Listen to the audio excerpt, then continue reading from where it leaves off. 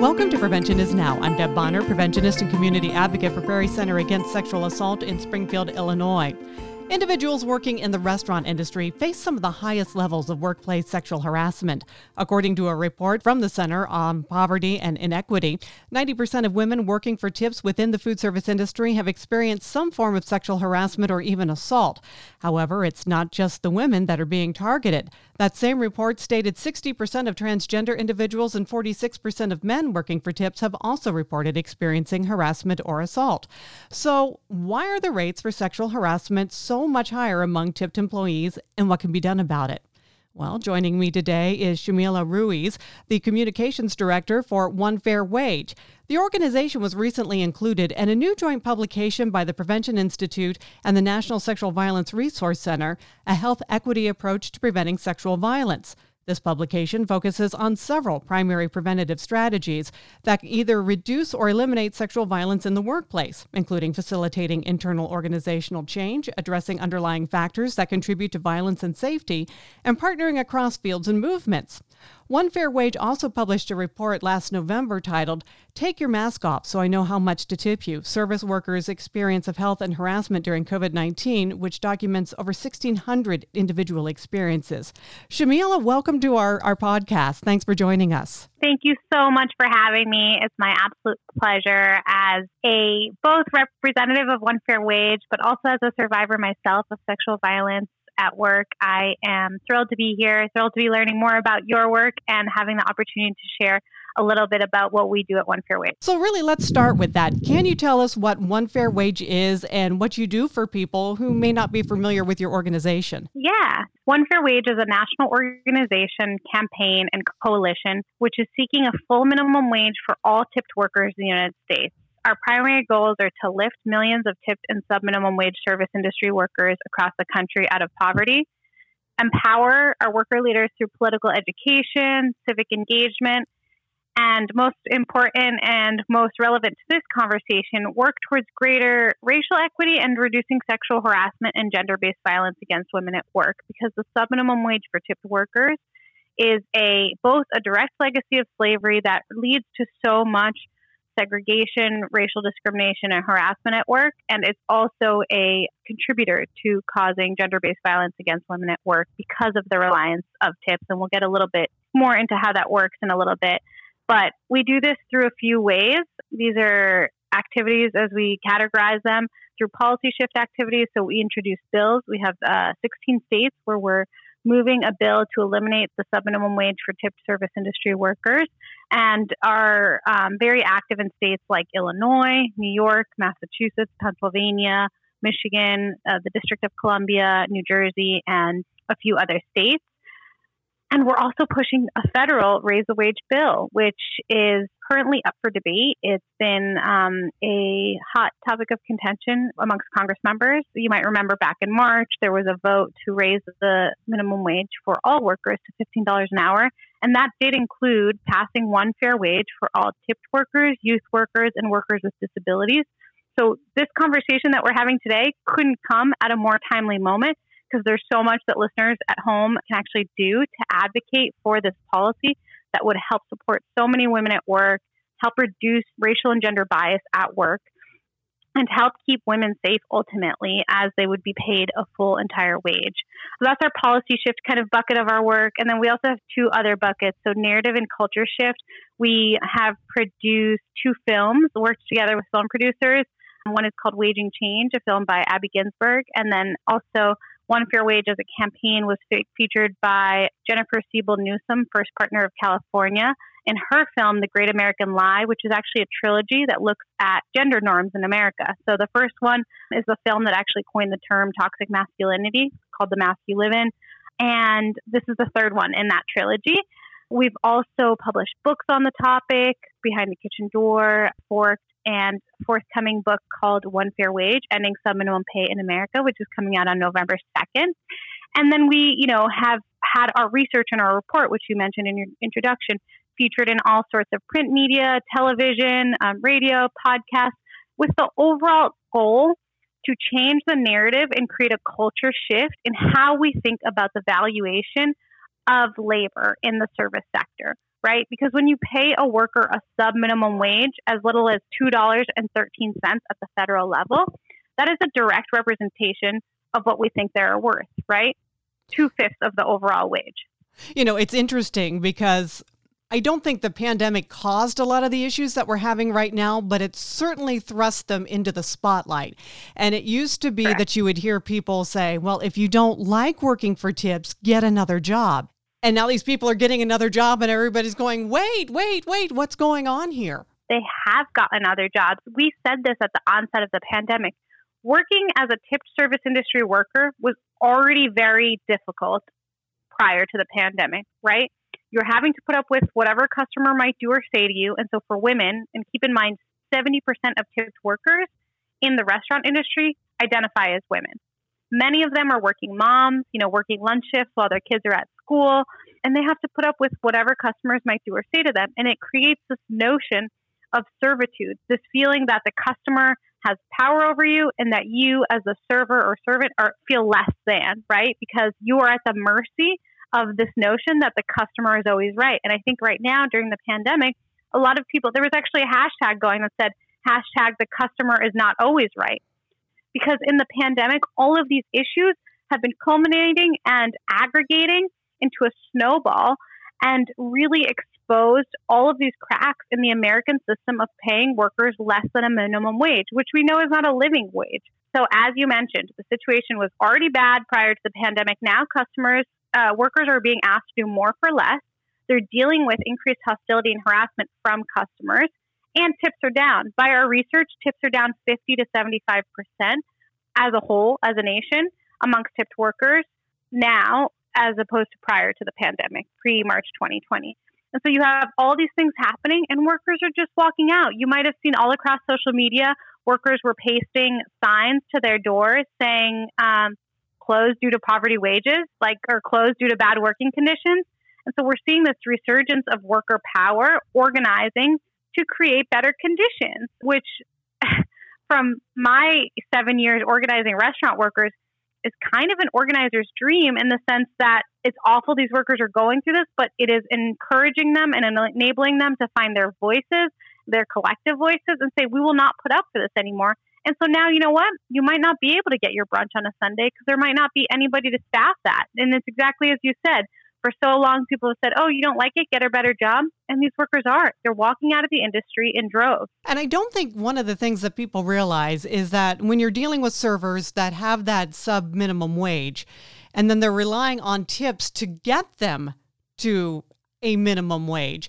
I mean, if you're at a really high-end restaurant where your bill may be over $100, and in theory, you should get like a $20 tip or something like that if someone's tipping 20%. You're going to get there, but in so many restaurants, they're not huge bills, and you can't rely on everybody tipping 20%. So even with tips, a lot of these workers weren't even getting to minimum wage. You bring up a great point, Deborah, and that's that the federal law, says that employers have to make up the difference. So the federal minimum wage is $7.25. If your state has a wage that is higher, then that's what they have to get to. And then the sub-minimum wage at the federal level is $2.13.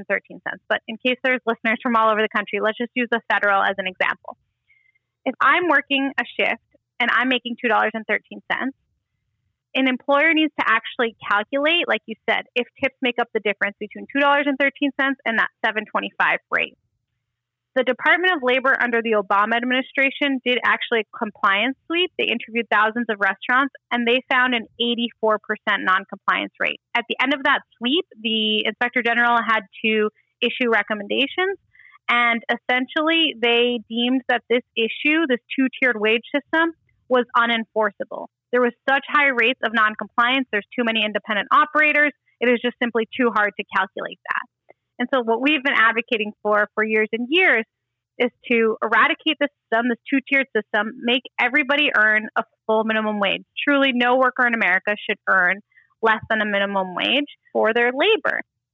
And tips can be on top of that. In fact, I should have mentioned earlier, there's 7 states. This is not like a pipe dream or an impossible thing that only happens in Europe. You don't have to look to Europe. In the United States, there are 7 states that have eliminated the lower wage for tipped workers. These states include California, Oregon, Washington, Alaska, Minnesota, Nevada, and Montana. So decades ago, these states moved to eliminate this legacy of slavery, as I mentioned. At emancipation, the restaurant lobby sought to hire newly freed slaves, not pay them anything, and have them live entirely on tips, which was a mutation of the original concept of tips, which were meant to be a bonus on top of wages, not wage replacement. So these 7 states have rejected this legacy of slavery. They've moved to raise the tipped minimum wage to the full minimum wage with tips on top. I think that's the other argument that folks always tend to stick to, or opposition will say, well, if you pay everybody a full wage, then waiters are just going to make minimum wage because nobody's going to tip anymore. Actually, these states have higher rates of tipping and higher sales growth for restaurants per capita. Restaurant receipts are higher and tipping is the same, if not higher, than anywhere else. They also have, most importantly to this conversation, half the rate of sexual harassment in their restaurant industries as states with a subminimum wage of $2.13. And so the subminimum wage is thus the source of the fact that the restaurant industry has the highest rates of sexual harassment claims in the country, across all industries, across the military. In fact, I know we want to get into our own research, but Professor Catherine McKinnon, who, as you know, is a lifelong scholar on the issue of sexual harassment, she actually coined the term sexual harassment. She said when working with us on this December report that we published, Take Your Mask Off So I Know How Much to Tip You, she called it, in the press event that we did for this, the mother lode of sexual harassment. She said this is worse than the military, this is worse than any other sector she's seen, and that passing one fair wage, eradicating the lower subminimum wage for tipped workers, a primarily female workforce, would be more effective than actually making sexual harassment illegal at work. That's just crazy when you stop to think about it. But, you look at what tip workers are making. It's the subminimum wage.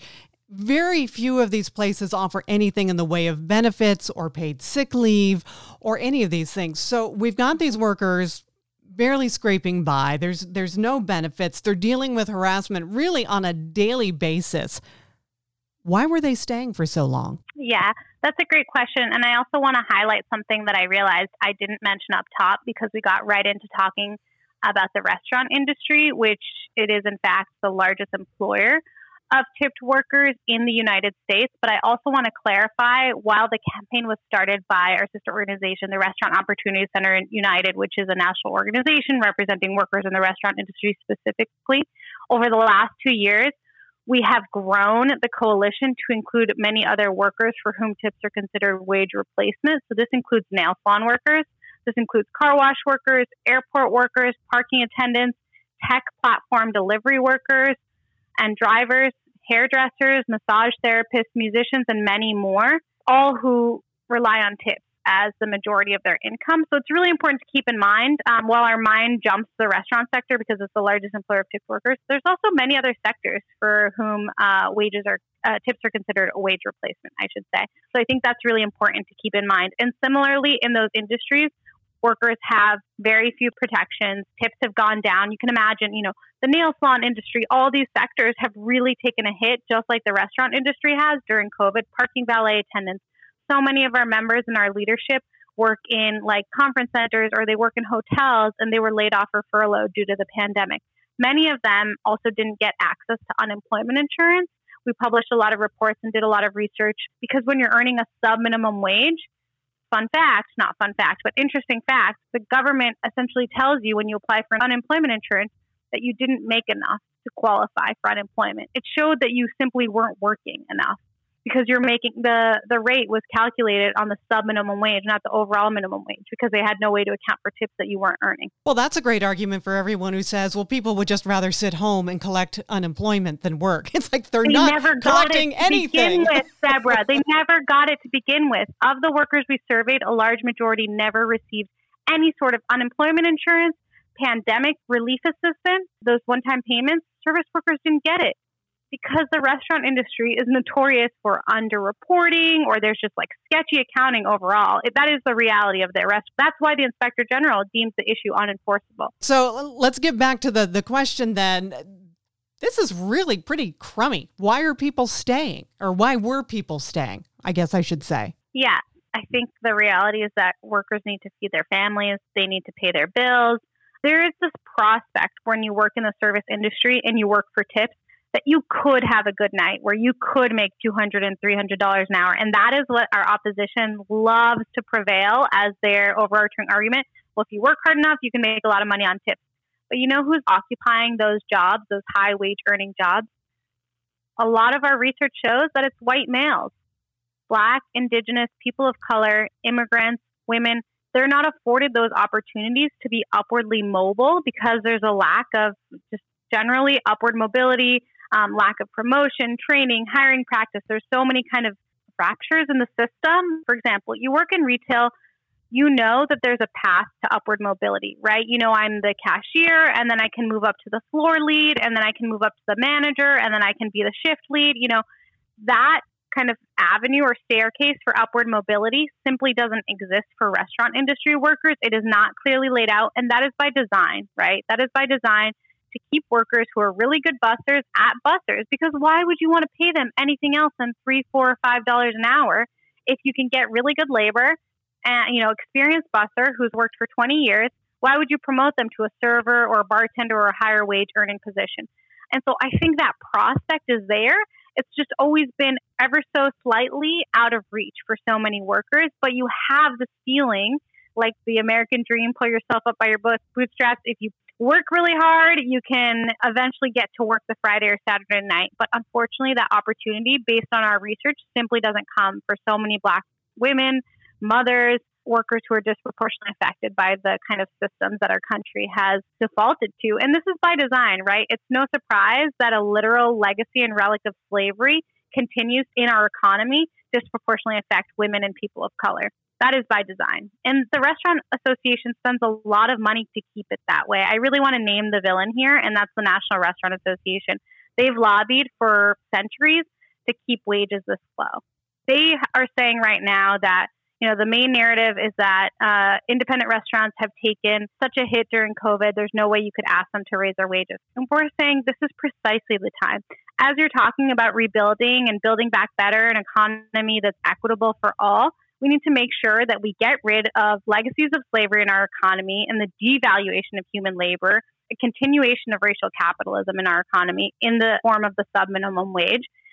We need to pay workers what they deserve, which is a full fair wage. And if you get a tip, that's great, but that's on top of it. You shouldn't have to, if I'm a woman, I shouldn't have to exploit and feel like I'm so vulnerable that I have to put up with whatever a customer might do or say to it, to me, to earn that tip. And you know what's worse, Deborah, is that it's not actually just the norm, it's encouraged.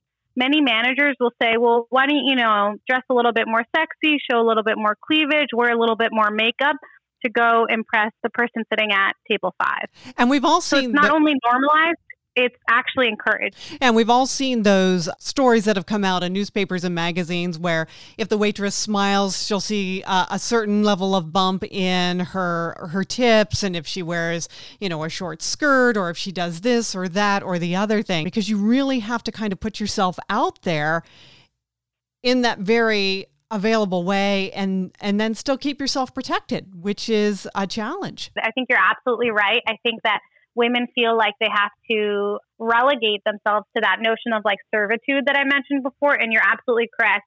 Cornell University, as well as some other leading like non-one fair wage research, has come out. They've done like customer pairs testing to figure out how tipping is correlated. There's actually a lot of studies that show that there's no correlation between good service and a gratuity. Most of it has to do with what you said, looks. If a waiter was wearing red lipstick, I worked in the restaurant industry myself. I know that if I threw on red lipstick on a Friday night, I was going to make maybe $100, $150 more that night just by simply having a little bit of makeup on. It had nothing to do with my wine knowledge or my expertise. Really, it was all based on looks. But I think it just gets to this overall issue about workers' vulnerability, their dependence on tips because they don't receive a full minimum wage. And it prevents them from rejecting or reporting sexual harassment in the workplace. That's really what it comes down to. All right, let's take a step back and go back to how One Fair Wage got involved with a health equity approach to preventing sexual violence. What exactly was that? And what were some of your findings? How were you involved with that? So as you know, this past summer, the Prevention Institute published their health equity approach to preventing sexual violence, where they took a look at the short and long-term physical, emotional, and psychological effects from sexual harassment, abuse, and assault on a person's well-being and impact on the entire community, both from the culture and connections to the economic toll and strategies for prevention.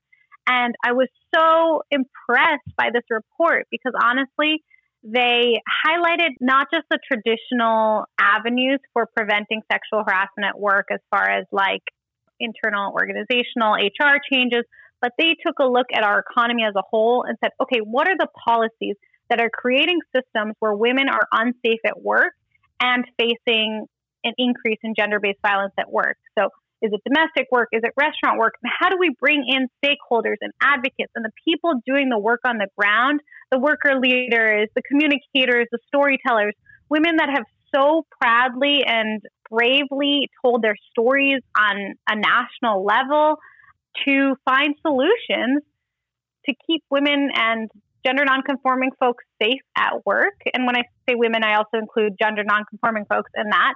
So they took a look at policies like One Fair Wage, for example, which contribute to higher rates of sexual harassment and gender-based violence against women at work and in industries and sectors that have higher rates of sexual harassment and violence. So I was so impressed because it really was a holistic approach. Look, we of course advocate for things like bystander intervention training, and we've actually partnered with organizations like Futures Without Violence to create a restaurant model or a restaurant-specific model for training managers and owners and every single member of the restaurant community on sexual harassment prevention and practices. And I think that's a really unique thing. So you need both, right? You need those kind of like technical tools and trainings for on-the-spot bystander prevention and intervention, and informing, just letting folks know. I did so many of these trainings back when I worked with our National High Road Employer Association, which is this network of over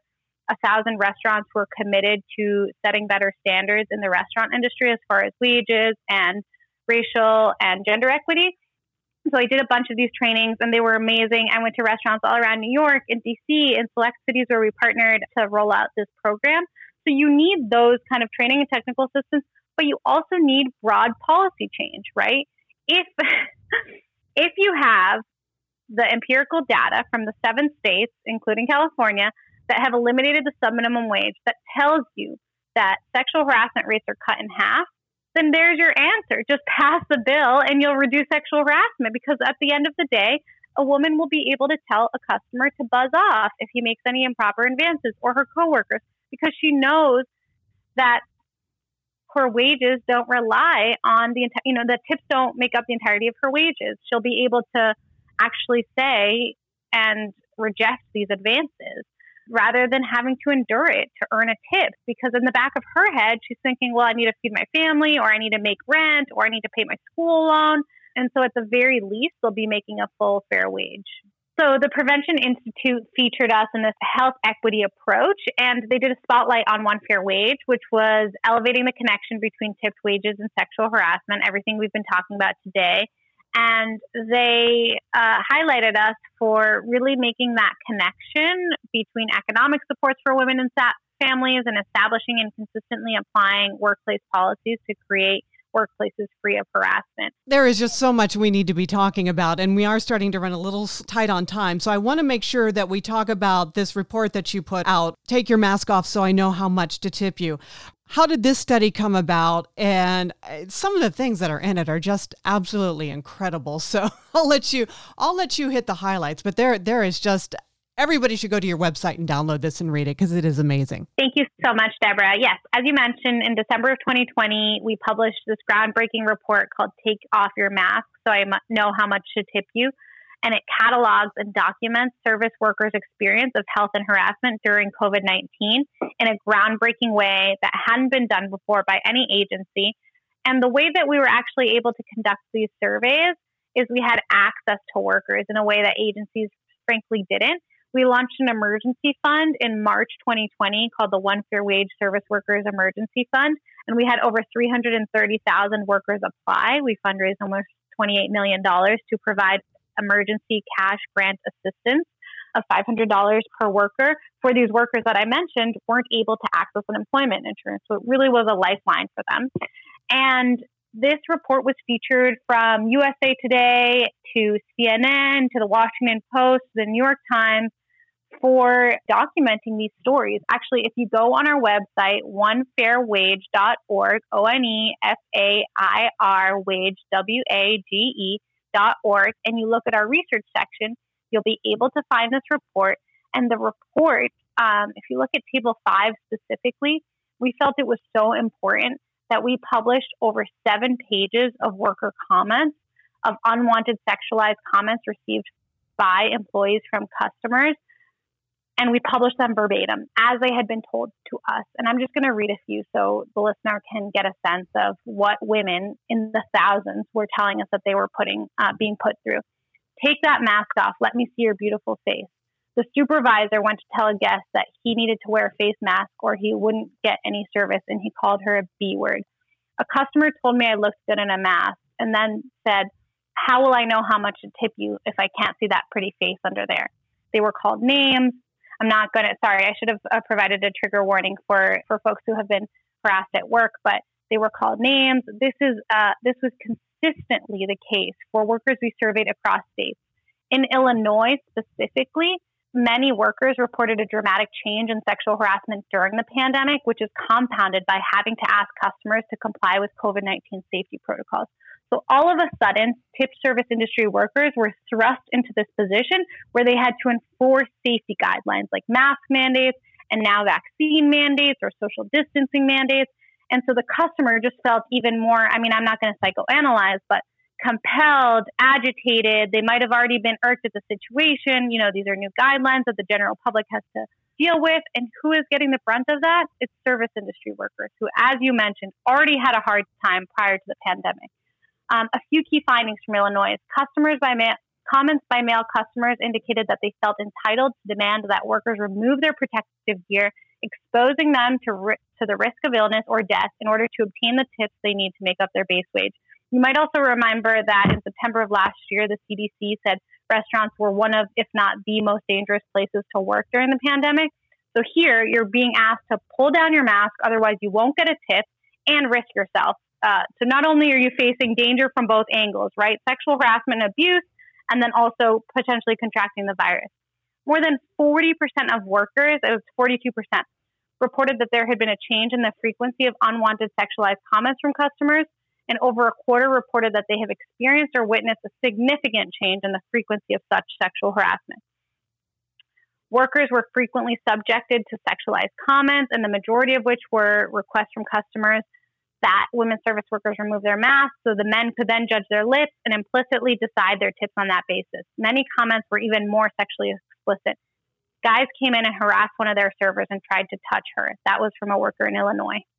So, and then the other data that we talked about, tips have declined. They didn't have adequate protection, and their communities are at higher risk of contracting COVID. 1 in 2 workers in Illinois reported that at least one or more of their coworkers in their restaurant had contracted COVID-19, and this was 10 points higher than the national average.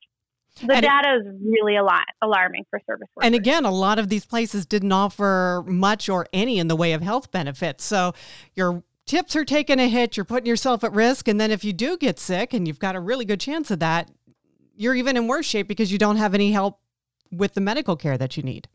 You don't have medical care. You can't qualify for unemployment insurance. It's an impossible situation. So Deborah, when you ask, why don't workers just leave? It's an impossible situation. It truly is. And who's to say it's going to be better at unless they're a hybrid employer and part of our network, who's to say that it's going to be better wherever they turn around and go? There's such high turnover in the restaurant industry. That's why it's really been hard to organize and, push for lasting change, because you might just turn around and leave and go somewhere else. So we know the answer is getting rid of the subminimum wage. The 7 states that have already done that have really pretty profoundly illustrated that. What else can we do? To support the tipped workers, what can we do to help bring about this change? Exactly. That's a great question. And I love me a call to action. So I'm going to encourage everybody who's listening right now to go to onefairwage.org/take-action. There, you'll be prompted with a few buttons that allow you to take action based on who you are. Are you a consumer? Are you somebody who goes out to eat? If you're a service worker that's listening, there's an option there for you. If you're a restaurant owner who wants to learn more about these training and technical assistances, or if you know a restaurant owner, there's a restaurant owner of a nearby coffee shop or one of your favorite restaurants, let them know that there's this High Road Employer Association. They provide a comprehensive gender and racial equity training and technical assistance program, and that you care as a consumer to vote with your dollars or shop with your fork or whatever the saying is. Truly, I mean, you care that you're spending money at an establishment that is truly valuing the workers who power, from the people who cook your food to serve your food or package it or deliver it. This is about creating food justice throughout the food chain, making sure that workers are paid a full minimum wage, making sure that the workers who serve our food have enough food to bring home to their families, right? On that page, you'll also be prompted to contact your legislators. So in Illinois, we're pushing a state bill to eradicate this legacy of slavery. Illinois has a unique history in that it's home to the Porter Museum, which actually just formally launched in Chicago in September over Labor Day weekend. And so there's a strong connection to restaurant workers organizing and fighting for their rights. And we think the best way to honor that rich history of restaurant workers standing up and fighting for their rights, predominantly African-American workers, is to pass one fair wage, eradicate this legacy of slavery. You can call your senator, your state rep to support one fair wage on that page that I mentioned, onefairwage.org/take action. And then you can communicate every time you eat out, as I mentioned, with the restaurants that you love or with your servers to let you know. We have like this little QR code that you can present that says, thanks for serving me. You deserve a full livable wage with tips on top. And then it tells you a little bit about your rights. And there's lots of ways that you can get involved. But I think the most important thing is just to get educated on this issue. You've done that by listening to this podcast. You can tell your friends who might not even know that there is a subminimum wage in America. And you can continue to support the fight for service industry workers and creating a world in which women and gender nonconforming folks feel respected, valued at work, and are paid what we're worth, right? Well, we got a lot of work to do. And I thank you and One Fair Wage for getting the ball rolling on this and providing so much information. Are there any other sources you want to give us real quick that people can check out, or do we just start at One Fair Wage and go from there? Start at onefairwage.org/take-action. But a good other resource is if you go to www.highroadrestaurants.com. That's highroadrestaurants.com. That will allow you to support restaurants that are already moving to pay their workers a full minimum wage with tips on top. And at highroadrestaurants.com, you can find a complete listing of those restaurants in your area. And maybe the next time that you're, who hasn't struggled to figure out where to have dinner on a Friday night, you can consider supporting one of these great restaurants in Illinois. Shamila Ruiz with One Fair Wage, thank you so much for joining us today. Thank you so much, Deborah, for having me. Thank you to your entire team for doing all the great advocacy work that you do and providing so many resources for the community to be able to feel safe at work and at home and wherever they are. This has been Prevention is Now. I'm Deb Bonner, preventionist and community advocate for Perry Center Against Sexual Assault. If you'd like more information or have questions about this program, you may call our offices at 217-744-2560 or send me an email at dbonner@prairiecasa.org. Perry Center Against Sexual Assault supports children and adult survivors of sexual violence through counseling and legal and medical advocacy in 11 central Illinois counties. Perry Center offers coaching boys into men for male high school and college athletes, athletes as leaders for female athletes in high school, bringing in the bystander training for college campuses and sexual harassment prevention training for businesses and organizations in our area. Our main office is located in Springfield, Illinois, with satellite offices in Jacksonville and Taylorville, Illinois. And you can find out more about our services at our website at prairiecasa.org. This program is supported by a grant from the Illinois Department of Public Health and the Illinois Coalition Against Sexual Assault. Points of view or opinions contained in this program are those of Perry Center Against Sexual Assault and our guests and do not necessarily reflect the official positions or policies of these grantors. Thank you for listening.